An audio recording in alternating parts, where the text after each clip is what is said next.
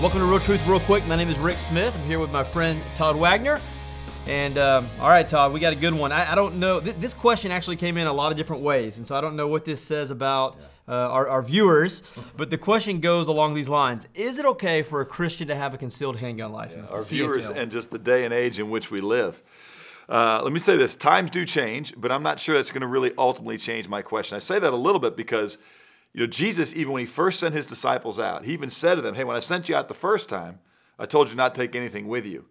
And then you'll see at the very end of Jesus' life, when he told them that times were changing in Luke 22, he did say, hey, look, now things are a little different. And if you don't have a sword, take your cloak, sell it, and get one. And then I think Peter lifted up his hand and he said, I've got two. And he said, that's enough. And then off they went. And we're going to talk about that in just a little bit as part of my answer.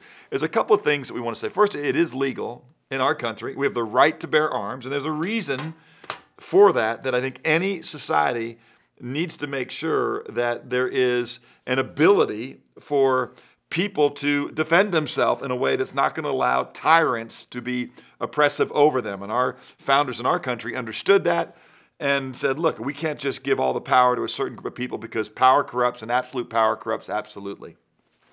Let's answer the question specifically, though, to those who want to know. We know we can. All things are lawful, but the scripture says in 1 Corinthians 10, not all things edify. Wise, yeah. It's not good to build you up. So we know it's lawful, right, in our government, in our land. But what should a believer do? Okay, let me just start by saying a couple of things. The Bible does say in Matthew, 5:9, blessed are the peacemakers. And we call actually guys who carry weapons peace officers, right? Because they are there to help enforce that which is going to suppress evil and protect the innocent, which is really the purpose of government, okay? For the praise of those who do right, as the scripture says, and to really, I guess, impose fear on those who do evil. That's in 1 Peter 2. So how about us as individuals? Jesus says this to us. He says, and there's some things that are very confusing. I'm sending intentionally early on kind of a confusing message, or at least I'm showing you every side of this. Jesus says, don't resist an evil person. Whoever slaps you in your right cheek, it says, give him the other one to you. That's in Matthew chapter 5, verse 39. In Proverbs 25, 21 and 22, it talks about if your enemy is hungry, give him food to eat. If he's thirsty, give him water to drink. It says when you do this, you'll heap burning coals on his head. That might be even a real truth real quick sometime. What's it mean you heap burning coals on his head? Ouch. I don't think it's just punishment. I think it's saying, hey man, I've got to really rethink who I think this person is and the harm I'm going to do to him. But if I'm given a handgun, can I use it? And I will say that, first of all, let's answer the immediate context of Luke 22, which is the Garden of Gethsemane, when Jesus just told his disciples to go and get a sword. Peter said, I got two. He said, that's enough. They go then into the garden. There is a confrontation. Peter pulls out his sword, cuts off the ear of Malchus, we know, and Jesus rebukes Peter for using that sword in that moment. Okay, what application is that to us? I'm going to say there's some there, and that is that we need to make sure that we don't try and intervene and stop what God has ordained. That was what was going on right there. He had told his disciples repeatedly that, listen, I'm going to give myself over. Now's not the time to fight. Now's not the time to try and put down this evil, because this evil I'm going to use for good. I've told you no one's going to take my life. I'm going to take it back up again. For somebody to use that story from John 18, verses 10 and 11, and Luke 22, and say you can never use a concealed handgun, I mean, why would Jesus tell you to buy one if you're never supposed to use it? Okay?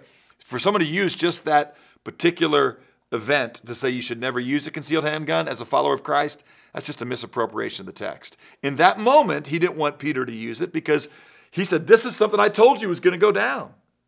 Now, let's say that we've got a concealed handgun and we are somewhere where there is evil that is happening. We are told to never pay back evil to anyone.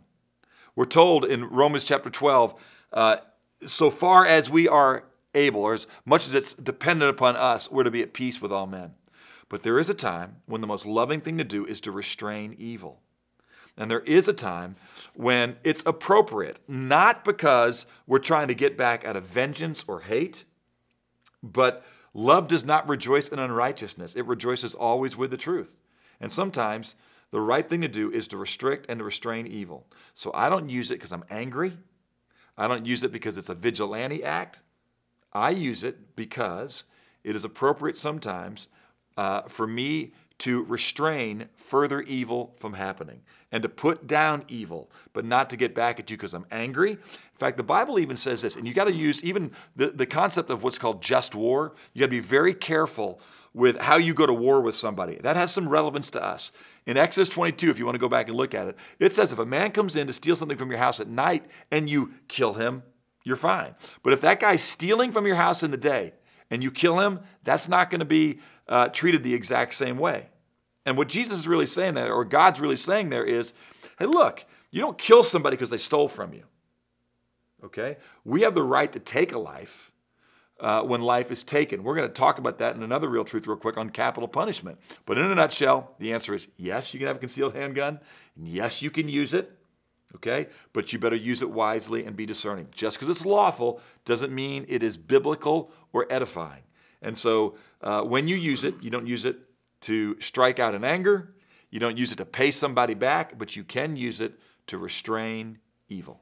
Great. Are you packing right now? I'm not packing right now, Rick. All right. Well, hey, hope that helps you out, and we'll see you next week on another episode of Real Truth Real Quick.